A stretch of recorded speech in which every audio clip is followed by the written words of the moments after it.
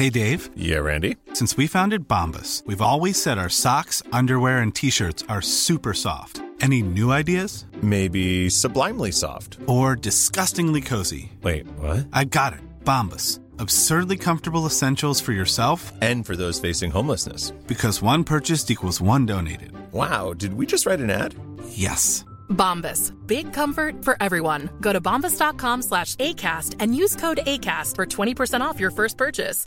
Imagine the softest sheets you've ever felt. Now imagine them getting even softer over time. That's what you'll feel with Boll & Branch's organic cotton sheets. In a recent customer survey, 96% replied that Boll & Branch sheets get softer with every wash. Start getting your best night's sleep in these sheets that get softer and softer for years to come. Try their sheets with a 30-night guarantee. Plus, get 15% off your first order at bollandbranch.com. Code BUTTERY. Exclusions apply. See site for details. One size fits all seemed like a good idea for clothes. Nice dress. It's a t-shirt. Until you tried it on. Same goes for your healthcare. That's why United Healthcare offers a variety of flexible, budget-friendly coverage for medical, vision, dental, and more. So whether you're between jobs, coming off a parent's plan, or even missed open enrollment, you can find the plan that fits you best. Find out more about United Healthcare coverage at uh1.com. That's uh1.com. Hello, dear listener, and welcome back to Owning It, the Anxiety Podcast with me, your host and author, Caroline Foran. It is now time for a deep dive into one of my favourite all-time subjects, self-compassion. Yes, I've talked about it a lot before, and I do so often, but this time we're hearing from the queen of self-compassion, the TED-talking, world-renowned Dr. Kristin Neff, who was one of the first researchers to operationally define self-compassion and be able to measure it. It has become one of my most valuable tools for down-regulating my stress response whenever it flares up, and I really hope that after listening to this episode, it'll be the same for you. Don't take my word for it though, let Kristin win you over with the science. Thanks for listening, thanks for supporting, and if you like this episode, please do share it with a friend who might find it beneficial, or tip the series over on www.patreon.com/Caroline Foran, and you can also do a one-time supporter tip via the supporter button on Acast. Now, let's hear from this absolute Wonder Woman. Dr. Kristin Neff, thank you so much for joining me on Owning It, the Anxiety Podcast, all the way from America. We're over Zoom right now. We're in the middle of the pandemic, so we can't be in person. And I really appreciate you taking the time to talk to me. Thank you so much for joining. Oh, you're welcome. Happy to be here. Looking at your resume, I suppose, online, there's so many different strings to your bow. You're an associate professor of educational psychology at the University of Texas. Is that right? Yes, that's right. You're an international best-selling author, you're a TED talker, and you're the co-founder of the Center for Mindful Self-Compassion. Have I got everything right there? Yes, keeps me busy. How would you describe what you do? You know, my focus is on self-compassion, both in terms of researching it and in terms of developing protocols to teach it and also teaching it. So really, it's in some ways, it's three strings to my bow. So I started researching the construct back in almost 20 years ago, actually. Wow. And I developed a scale to measure it and kind of started, so I didn't come up with the idea of self-compassion, but I was one of the first to kind of operationalize it and create a scale to measure it over 20 years ago. And so I still do a lot of research on self-compassion. But for about the past 10 years, with my colleague Chris Germer, we've developed the Mindful Self-Compassion program, which is an actual training program to teach self-compassion skills. And we created a nonprofit center. So the program's taught all over the world right now. There's thousands of teachers. And so what we're doing now is we're like adapting the program. So it's an 8-week, 2.5-hour-a-week program. But we're adapting it, so we're teaching like a 6-hour program for healthcare workers who are really busy, or for teachers, or for various populations. So that's really exciting. So it's not only running the nonprofit and developing the protocol and the adaptations, but also I do a lot of teaching. Wow. Okay. It's all moved online now, so it's a little easier. But I used to be on planes a lot. Oh my God, I can only imagine. Well, for me, what is just so interesting is, I guess what you've described there is that you took something that has been around for, ever, the idea of being kind to ourselves and self-compassion, and you put it through the lens of science and you were able to measure it. And for me, that is just makes something so much more interesting when you can actually see the impact that something like this could have on a person's experience of life. And I have to say, when I was watching your TED Talk and your other videos about self-compassion, which to be honest is relatively new to me, like I would never have described myself as a self-compassionate person before, and I wouldn't have given enough weight to it either. I probably would have rolled my eyes at the idea of it until I came across your work. And when you talk about the neuroscience of self-compassion and how it, it's not just a nice idea, but how it positively impacts on our cortisol levels, which, as someone who has struggled with anxiety, that's the goal when it comes to managing anxiety, is to bring down those cortisol levels. So that was just a major eye-opener for me. Was it the same for you to realize that? Yeah, well, so I was a believer in self-compassion since I started practicing it, right? So even before I studied it scientifically, I had learned about it actually in a Buddhist meditation course. And I just saw the immediate effect it had on my life. So that was kind of my first empirical evidence. But I have been really kind of pleasantly surprised by the large body of research supporting it. There's over 2,500 studies now. And so, these are studies done all sorts of ways, whether it's, with the scale, or by putting people in a self-compassionate mood, or by teaching them self-compassion, or, there's lots of ways we look at it now. It's really pretty impressive. Actually, I'm just working on a study now. I'm like one of the last authors, so I'm not highly involved, but just now looking at soothing touch as a way to reduce anxiety, and we found that it did reduce cortisol levels. And that's just the simple process of putting your hand on your body in a soothing, supportive way. And there's also brain research coming out now, fMRI studies, and it's just really exploding. It's very exciting. Yeah, I think for me, like to explain where my reticence would have come from, I suppose, is that what my anxiety, when I started suffering with it, it came on very suddenly, and it was very physical and very acute, and I was really suffering, and I wasn't able to leave my house. And I think when you're in that bad state, you just want something really tangible that you can put your finger on and say, oh, do this and it will help cure it or help get rid of it, which obviously is not the case. It's not going to work. So to think about something like being kind to yourself, obviously now I'm fully aware of the power of that, but I think a lot of people still might think of it as just a nice idea and be, unless they've been directed to your work, your amazing work, they mightn't really understand the significance of self-compassion when it comes to our actual biological experience of something like anxiety. Yes, yeah. So self-compassion is rooted in the physiological caregiving system. Paul Gilbert from the UK has done brilliant work on this. I mean, that's kind of his whole model, is the fact that, normally we react to threats in the environment with the threat defense system. Things like anxiety is a fear response, and it's a good response to have. If a lion starts chasing you, you want to be primed and ready to run like hell, But the problem is we just kind of overuse that system. So anytime we feel badly about ourselves, or we feel uncertain, or something kind of a little difficult happens, often that's our go-to response. And there are biological differences in how people's brains are wired and how quickly they tend to go to the fight, flight, or freeze response, and so my son's autistic, and part of autism is having an anxiety disorder. So I've really seen very much that just the physiological nature, the brain-based nature of his anxiety. It's not like because of his personality type, it's just how his brain is wired. But the good thing is although we have this fight or flight response, we also do have a care response that's part of our physiology. It's our inheritance as mammals, and especially among human mammals, because human mammals are born the most immature. I mean, it takes us longer than any other animal to reach full maturity. They're thinking about 30 years until the prefrontal cortex finishes developing. Wow.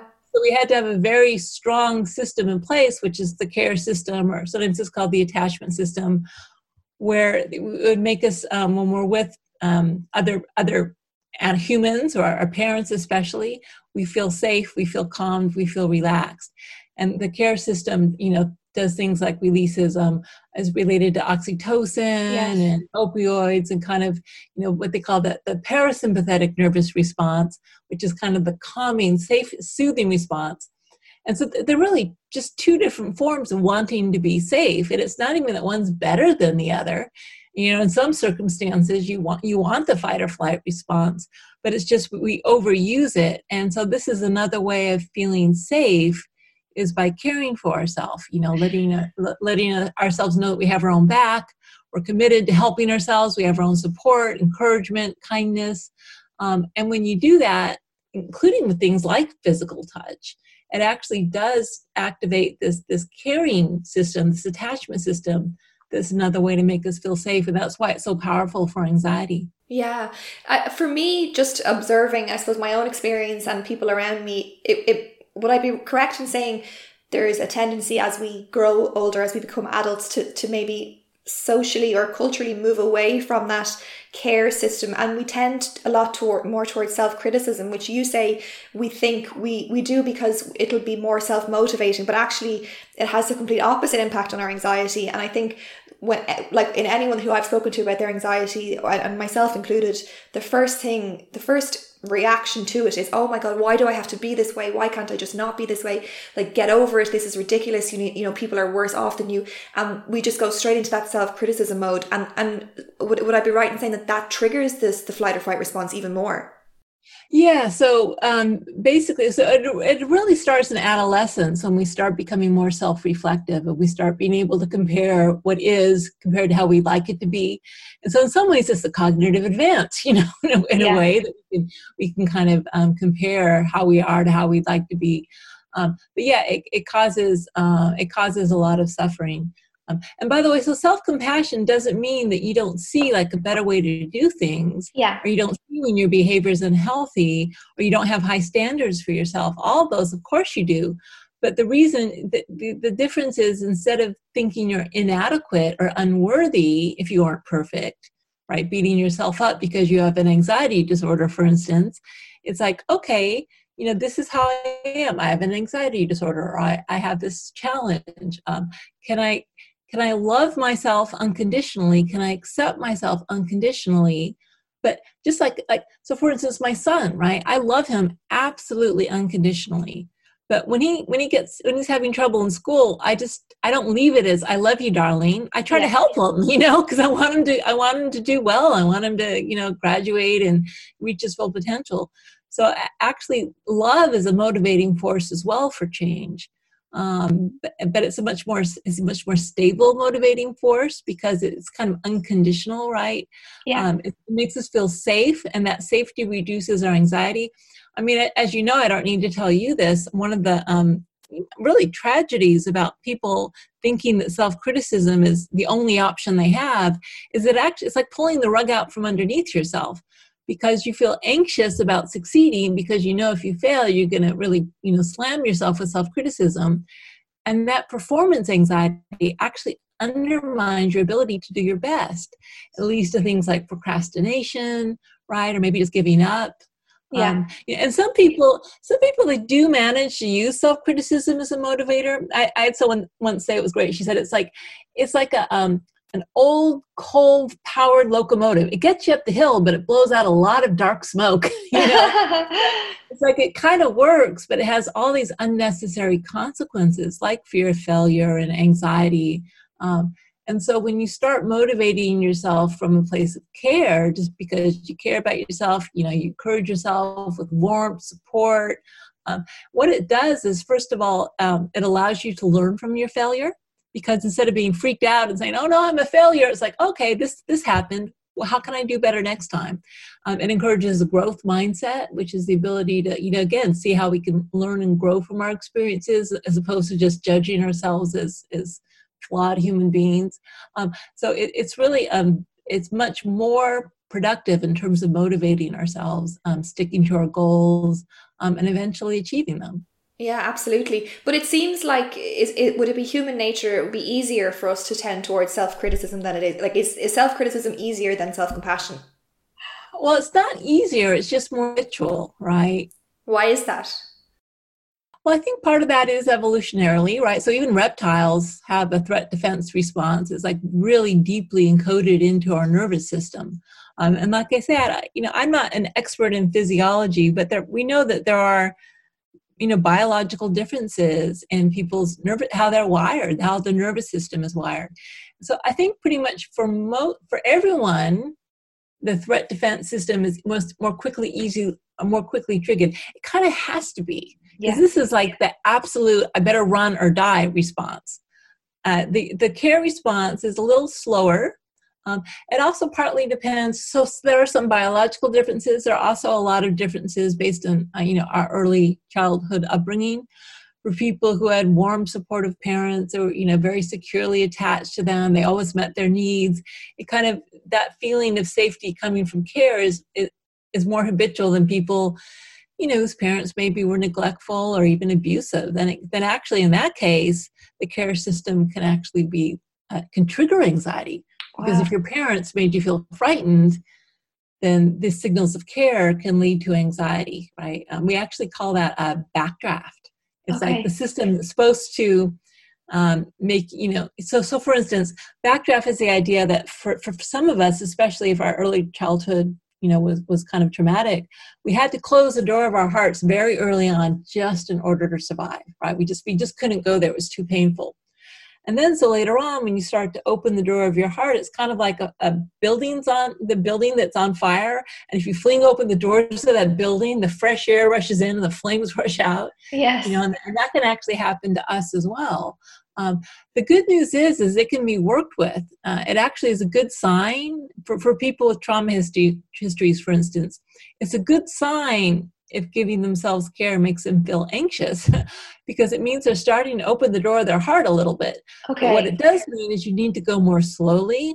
You need to have a lot of compassion for yourself because of the anxiety, and because of your own history. You need to maybe think, okay, well, maybe putting my hand on my heart is too much, it's too activating. So maybe I'll have a cup of tea. I'll find some other way of caring for myself. Yeah. Right? The idea is you're building the intention to care for yourself when you're struggling. It almost doesn't matter how you do that, Yeah. And then by building that habit, then it starts to feel more safe and more comfortable over time. And so, for instance, people with trauma histories, self-compassion is a really useful way to kind of repair those old wounds. It's kind of like we're reparenting ourselves. Maybe our parents didn't meet our needs consistently, but we can learn to meet our own needs consistently. And, we can change our habitual patterns. It takes time, and it helps to have a really good therapist and all that. It takes work. It definitely takes time, yes. But it can be done. That's the good news. Yes. Do you think that aside from anyone's background or upbringing, do you think that a lack of self-compassion in someone's life in and of itself could be an anxiety trigger or a driver of anxiety? Right. Well, so it certainly is a contributor, right? So there's a lot of things that contribute to anxiety.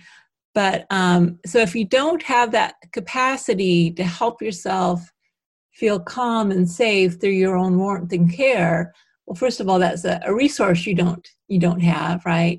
And so self-compassion, it means like it's both things. It's the existence of warmth and care, and it's the absence of the harsh self-criticism. And so in my model, there's three forms of uncompassionate behavior. It's self-criticism, but also tendency to feel isolated when things are difficult. Like, I'm the only one who's flawed, or I'm the only one who's experiencing this.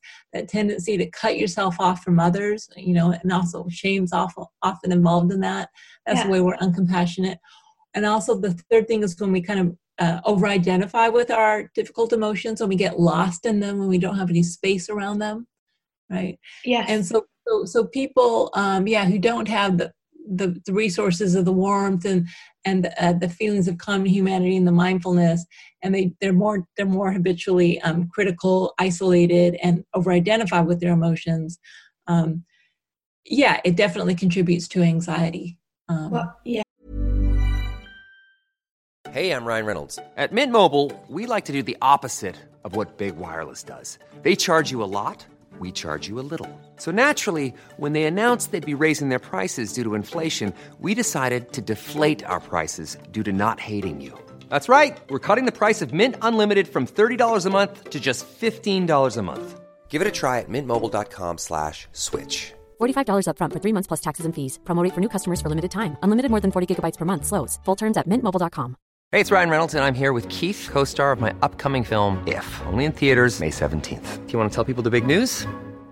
All right, I'll do it. Sign up now and you'll get unlimited for $15 a month and 6 months of Paramount Plus Essential Plan on us. mintmobile.com/switch. Upfront payment of $45 equivalent to $15 per month. Unlimited over 40 gigabytes per month. Face lower speeds. Videos at 480p. Active Mint customers by 531.24 get 6 months of Paramount Plus Essential Plan. Auto renews after 6 months. Offer ends May 31st, 2024. Separate Paramount Plus registration required. Terms and conditions apply if rated PG. Quality sleep is essential. That's why the Sleep Number Smart Bed is designed for your ever-evolving sleep needs. Need a bed that's firmer or softer on either side? Helps you sleep at a comfortable temperature? Sleep Number Smart Beds let you individualize your comfort, so you sleep better together. J.D. Power ranks Sleep Number number 1 in customer satisfaction with mattresses purchased in-store. And now, save 50% on the Sleep Number Limited Edition Smart Bed for a limited time. For J.D. Power 2023 award information, visit jdpower.com/awards. Only at a Sleep Number store or sleepnumber.com.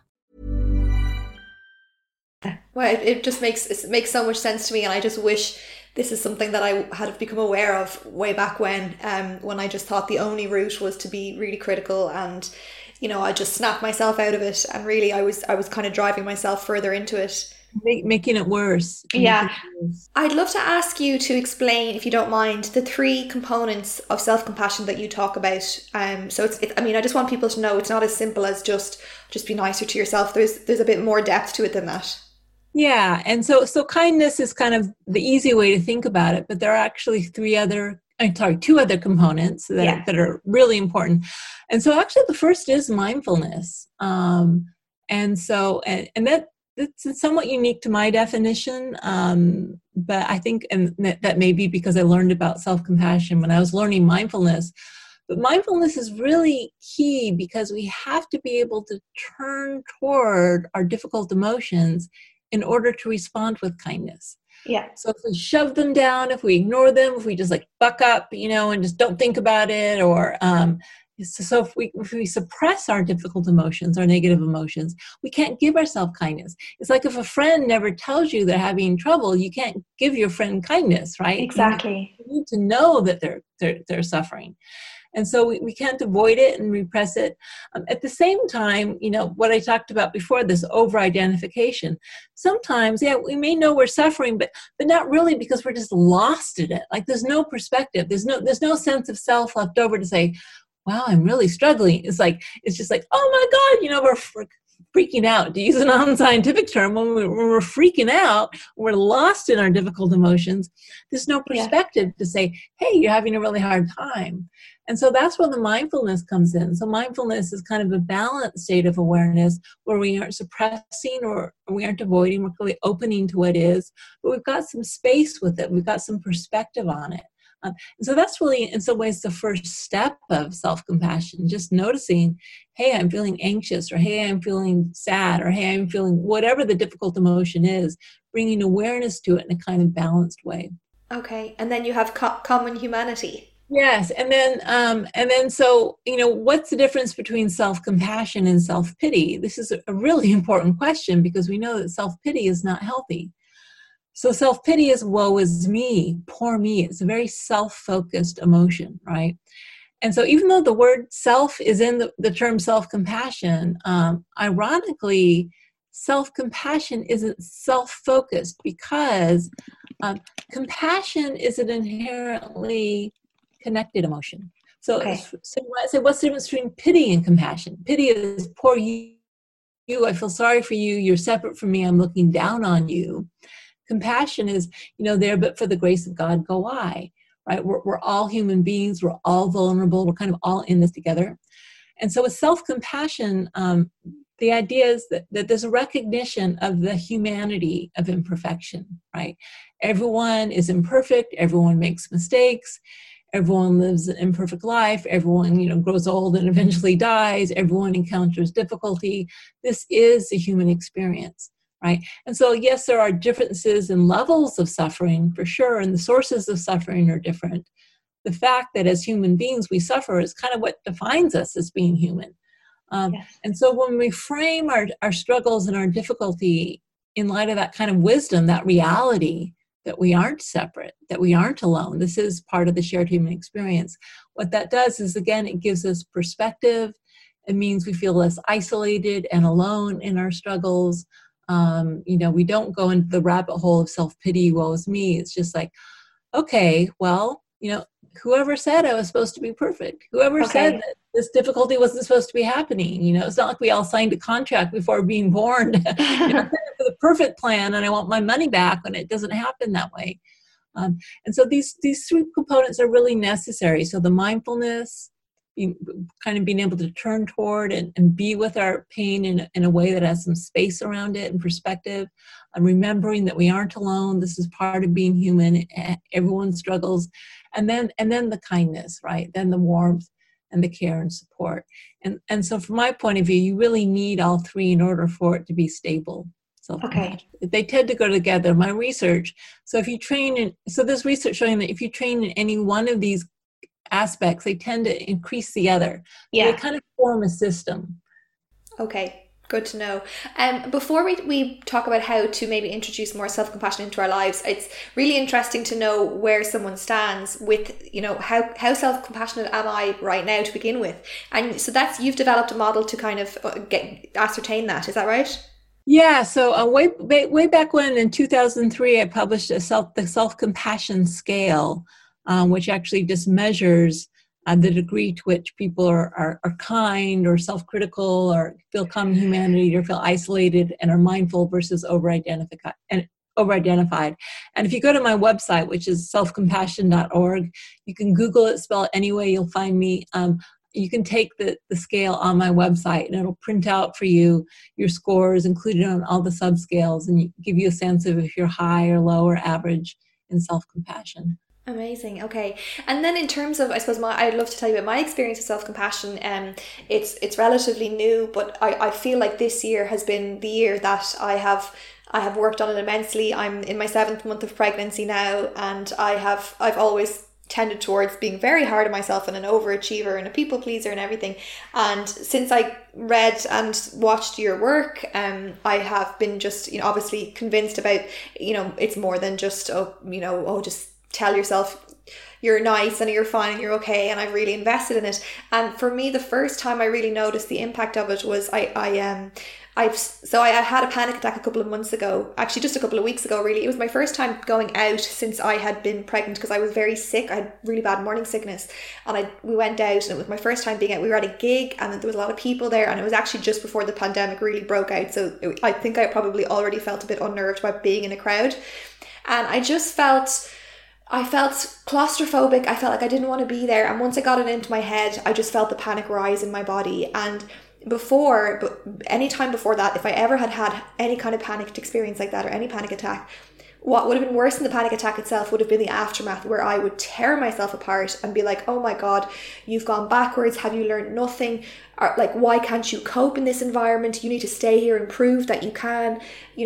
How can you be writing these books and doing these podcasts, helping other people if you can't figure this out for yourself? And it would have just made it so much worse. Whereas this time, I think from everything that I've been doing and practicing and reading, I acknowledged, so I mindfully leaned into the discomfort while I was there. And I said to myself, I don't feel good in this environment right now. Actually, the best thing for me to do would be to remove myself and go home. And that doesn't have to mean that I'm weak or that I've gone backwards or that I'm failing. And I just sort of said to my husband, listen, I want you to stay and have a good time, but I'm just going to check out of this. Don't worry about me, but this is what I want to do for myself. And I went home. And I expected to, berate myself for it. And I just had a cup of tea and I got into bed and I read my book. And I just was like, no, you did the right thing. Like, actually, that was quite strong and shows how far you've come, that you just said, you know what? I don't have to be a certain kind of person to prove that anxiety doesn't have a hold over me. Sometimes anxiety does create these feelings in me, and it's okay. And the minute I sort of had that chat with myself, from the next day on, I just bounced back to normal. I was completely fine, and I just couldn't get over the difference. The only difference there was that I had a self-compassionate approach towards, like, a self-compassionate response to the panic attack, which I never had before.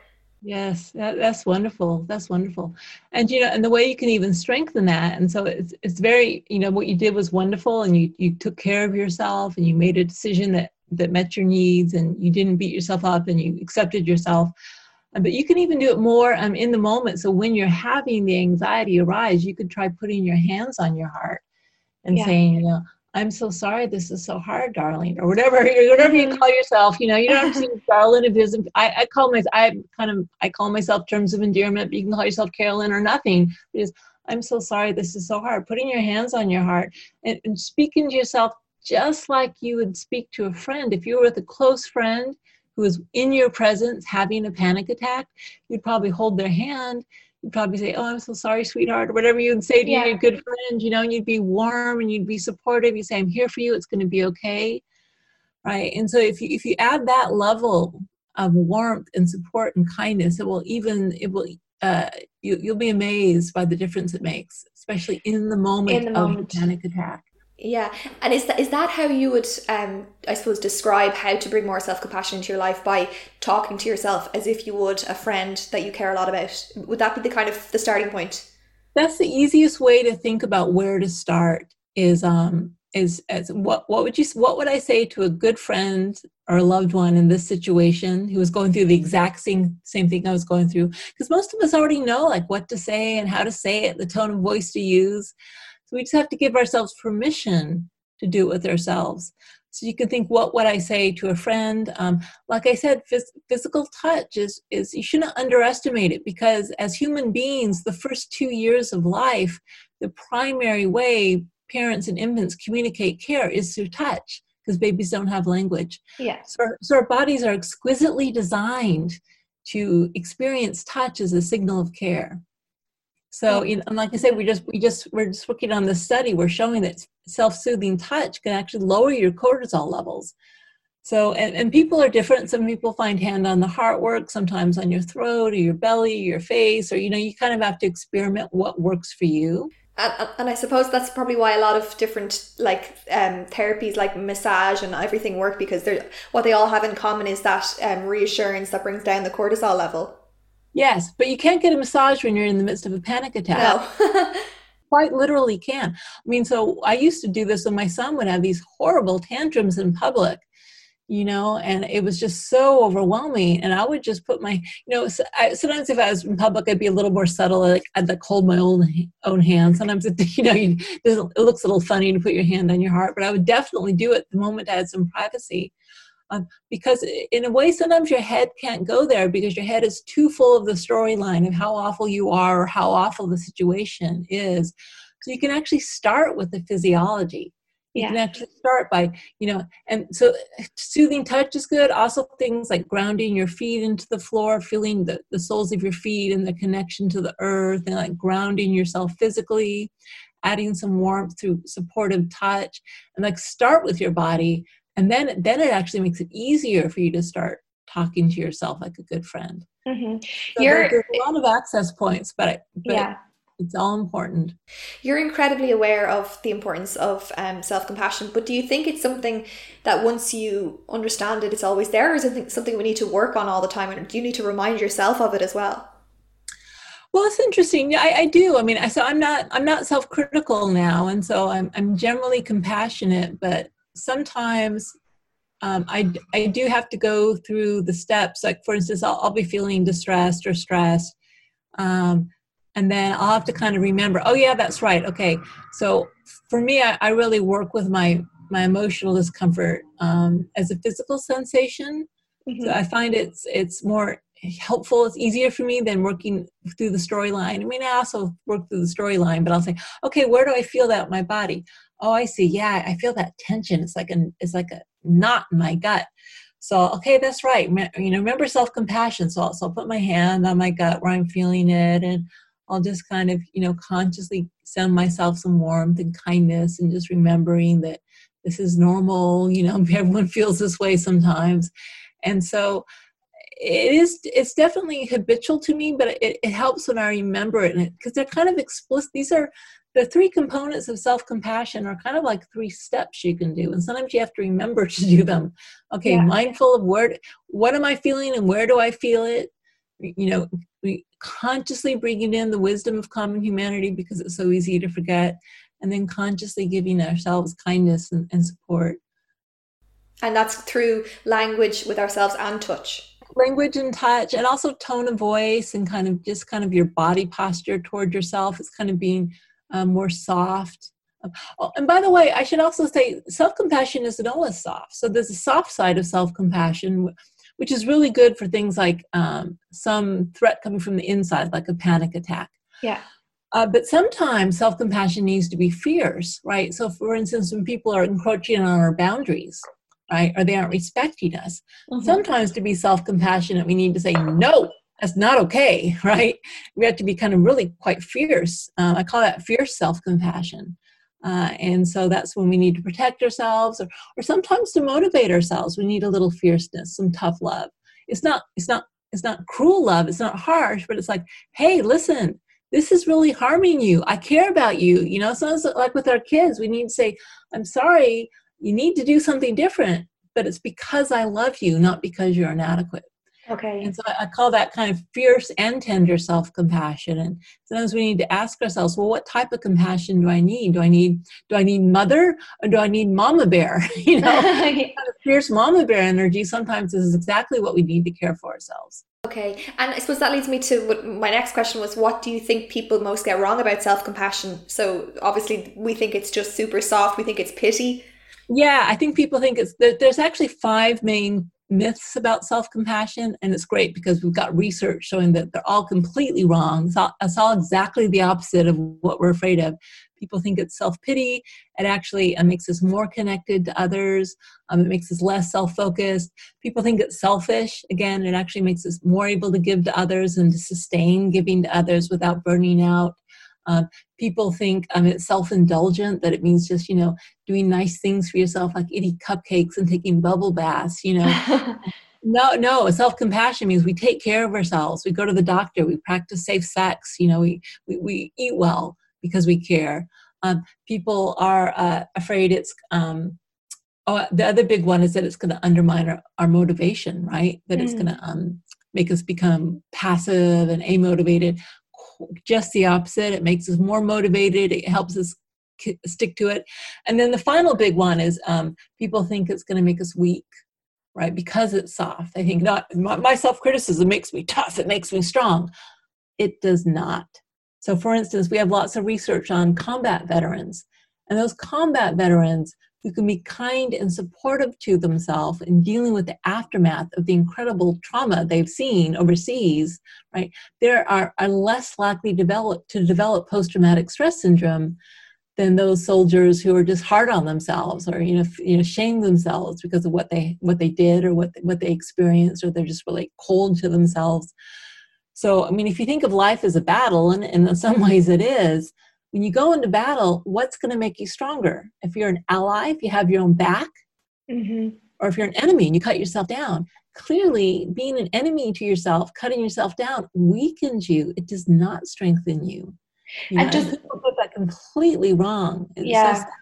I find I get very frustrated when I see people talk about I'm nearly 32, so I don't know if I count as a millennial, but talking about our generation of people who are more self-aware and practice more self-care as being snowflake generation. Does that frustrate you? Because that's just reinforcing the idea that self-compassion is just a, like you say, a cupcake and a bubble bath? Yeah, because it frustrates me, because self-compassion is one of the most useful, powerful, effective, and handy, because you don't have to see anyone to get it. Coping and resources we have available to us. It's like we have this superpower right in our own back pocket, and we just don't use it because a lot of us have myths about what it means or what it does. And there are things, there is things like self-pity and self-indulgence and selfishness. All those things do exist. But self-compassion is not those things. And so, but you don't really know that until you try it out. Or if you read the research, you can go to my website and look at like the thousands of studies, showing that it ain't so, Yeah, that's amazing. And so just in terms of the research and the studies, you've been able to see firsthand that introducing self-compassion into your life over a period of time, whether it's how we speak to ourselves or touch, you've been able to see a decrease in someone's experience of anxiety. Is that right? Oh yeah, there's lots of research. And again, so one of the common ways they test anxiety is what's called the Trier social stress test. They make you give a talk in front of 3 judges who are completely expressionless and just stare at you with a blank face. Oh, wow. Incredibly stressful and anxiety provoking. And so like if you prime people ahead of time to be self-compassionate about the experience, they get less anxious. And so this is not only in subjective reports of how anxious people are, but also in physiological markers like, cortisol levels. And so, for instance, our mindful self-compassion training program and also shorter programs, it definitely reduces anxiety. And one study, we followed people up for a year and they had no gains in anxiety. They didn't lose any of their self-compassion skills.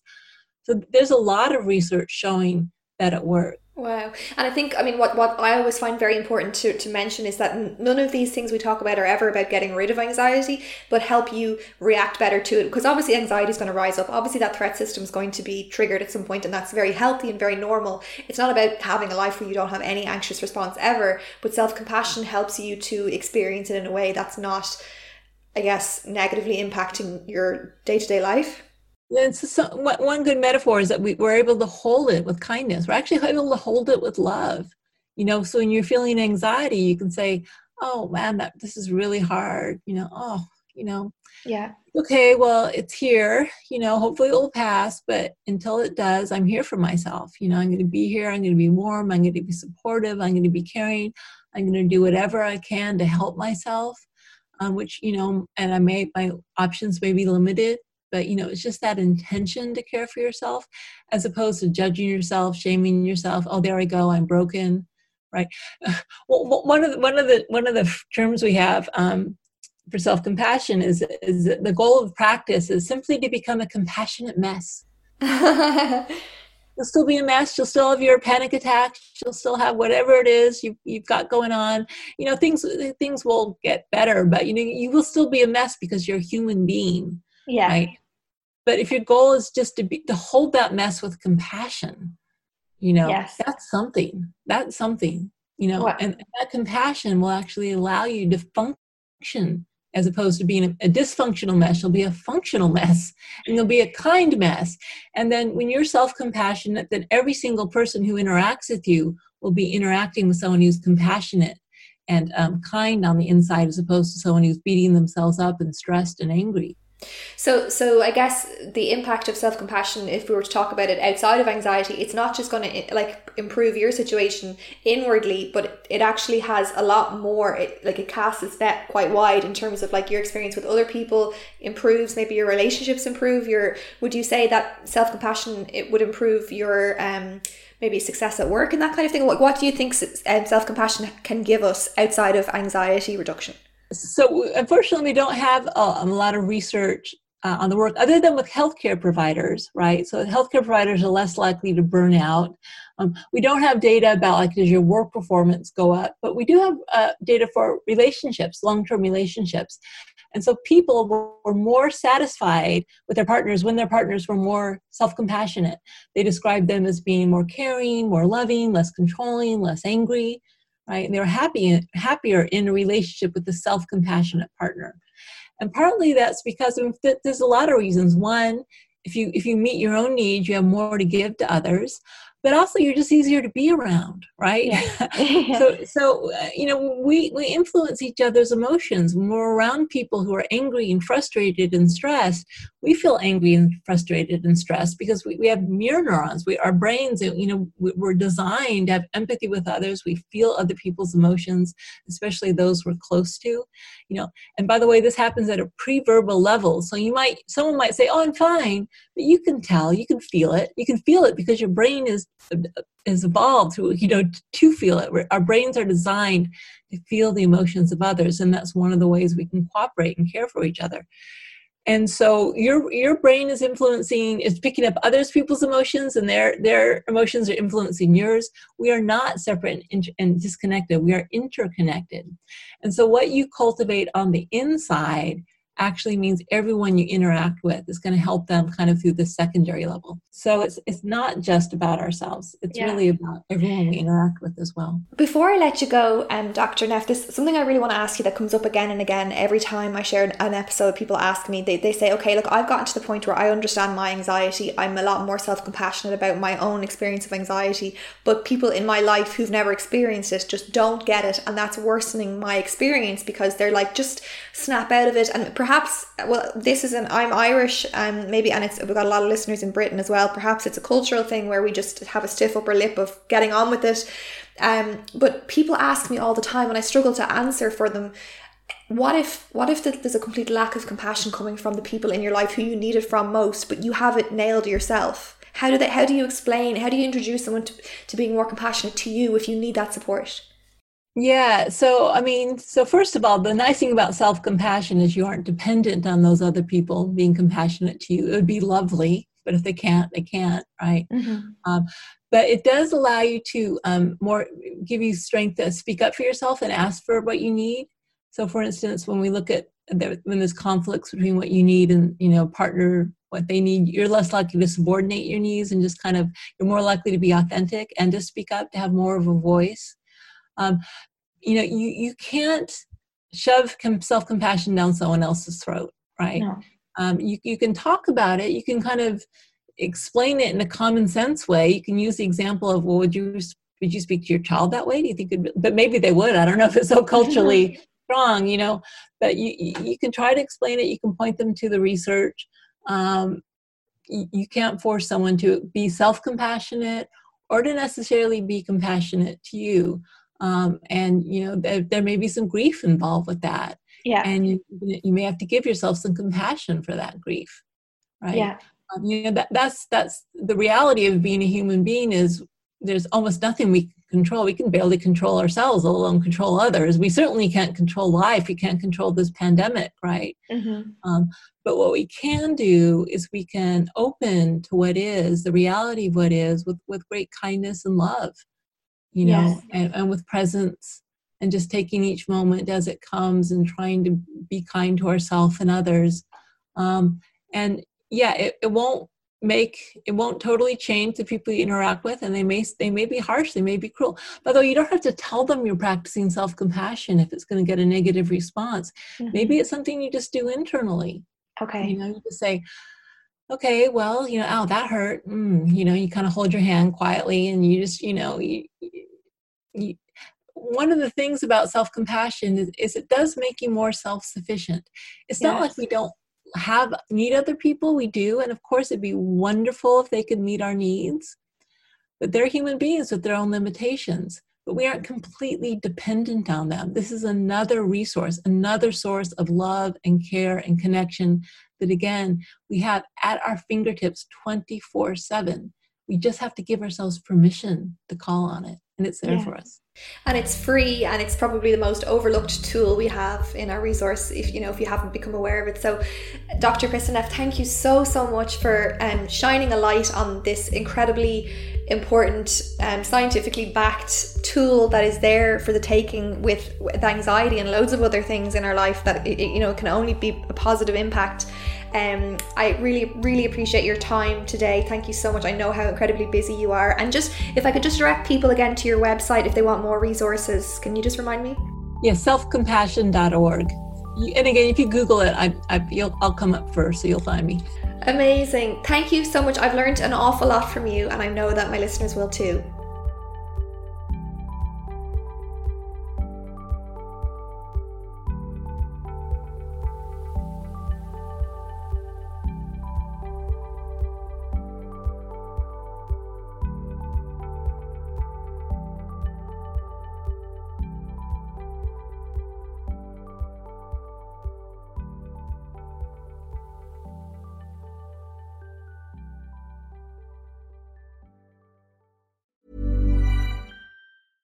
Ever catch yourself eating the same flavorless dinner 3 days in a row?